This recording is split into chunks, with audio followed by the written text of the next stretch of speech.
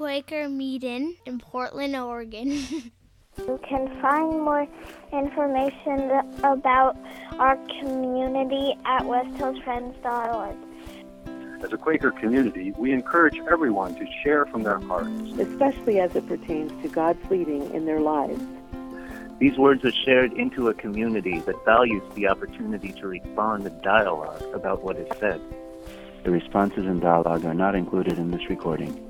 The views expressed in this content are solely those of the original contributor and do not necessarily speak for the entire West Hills Friends community. Thank you for listening. Have a wonderful day. Thank you for listening. Have a wonderful day.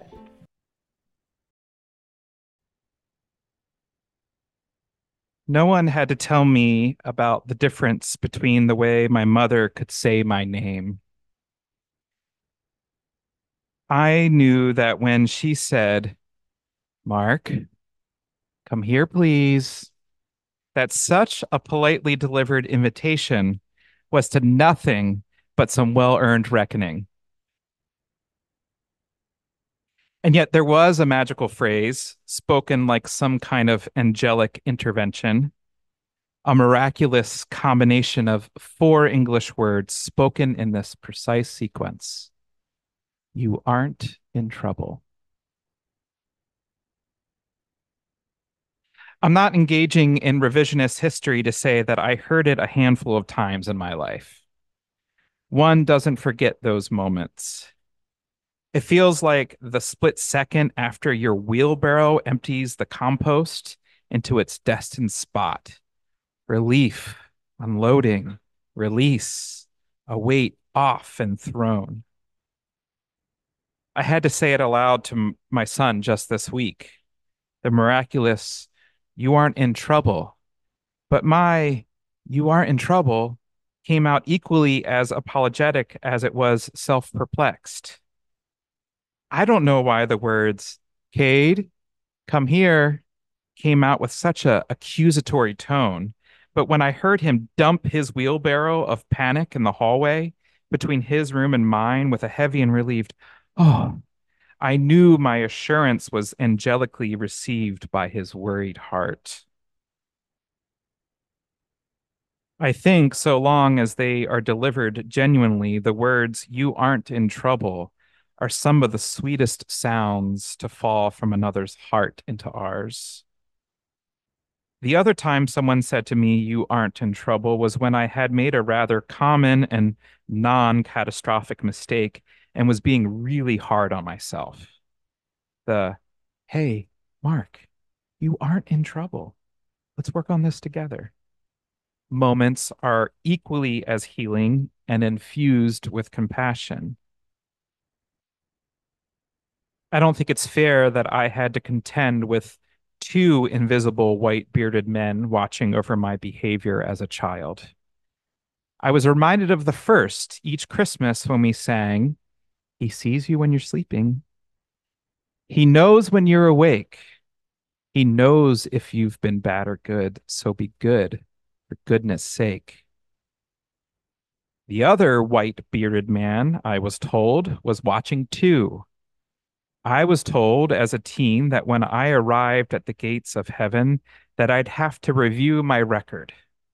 That all the times I decided to sip alcohol before I was 21, or all the times I said the F word, would be recorded there in the great book of Mark Pratt-Russum's sins.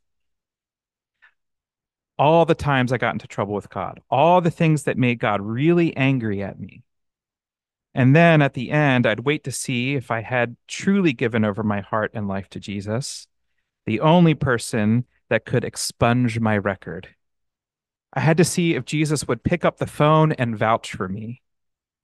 And so long as I was a good Christian and I did my best to be good, I'd get my record stamped with a blood red saved, and I'd go right on in. So for at least the first 11 years of my life, I had the 2 white bearded dudes soaring over the battlefield of life and its endless confrontations with temptations. And each time I won, I'd look skyward for their fatherly approval. I suspect I'm not alone, even if we've had varying religious pasts, of the constantly haunting sense of being in trouble. After all, what appears to hold almost all of our human systems together is the threat of punishment. Fines, imprisonment, probation, but also social isolation, abandonment, withholding love, and eternal punishment await us should we find ourselves in trouble. It sure feels like we are always in trouble or on the verge of it. Some of you know I'm not the best at following up. I'm not really good at staying on top of things. You wouldn't believe the things I say to myself about this. The internal voice is terrible and crushing, unbelievably accusatory, and wildly creative. When an email to someone goes unanswered for too long, that person takes up residence in my mind, and they take one step closer to me every 5 minutes. They start full of grace. Surely they understand. I'm overwhelmed. Then they become a little concerned about me.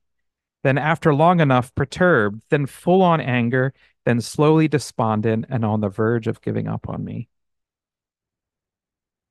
Assuming they haven't given up on me yet, the next time I see them, I'll fall to the ground and beg their forgiveness, often as they laugh at such absurd flailing about nothing. The creative and ever present voice of, "You're going to get in trouble," creates in me a constantly apologetic posture, a low sense of self worth and self esteem, and a much more dire picture of my relationships with others than actually exist. And for me, I need to see that at the root of that is a lack of true experience with grace. Because, well, that was another word we sang a lot growing up in the church. Supposedly, grace is amazing. Amazing grace, how sweet the sound that saved, you know the rest. It has sure felt that the only reason I thought grace was amazing was because I was given something I didn't deserve. As such a depraved and sinful human, we sang of Christ the Savior being born last week, which to evangelically primed ears is a direct connection to what awaits that baby in his future, with crosses and crowns of thorns and all. And yet it seems like the grace Jesus was talking about had far more to do with releasing death, violence, retribution, and punishment from our hearts and the collective heart of humanity in order to see and experience the possibility of true love and justice in the world. Spiritual work, I have found, has been about having a profound conversation with my heart about its motives and the way I can become more enlightened and aligned with that of God within me.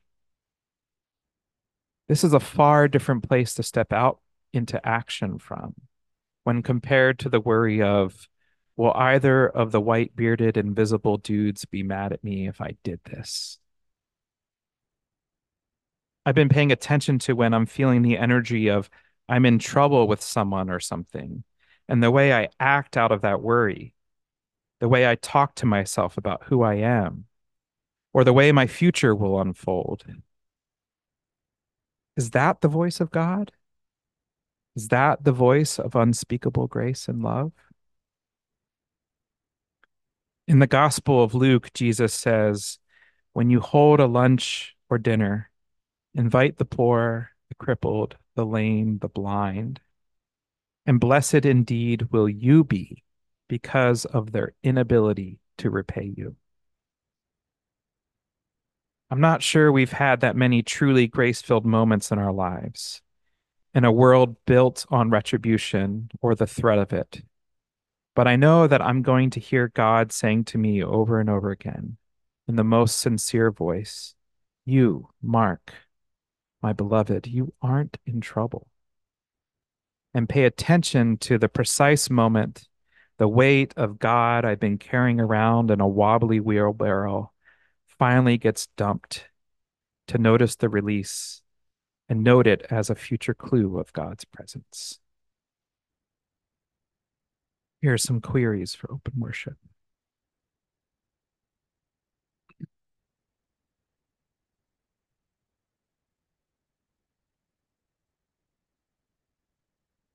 Here, I'm going to bring up a slide for you.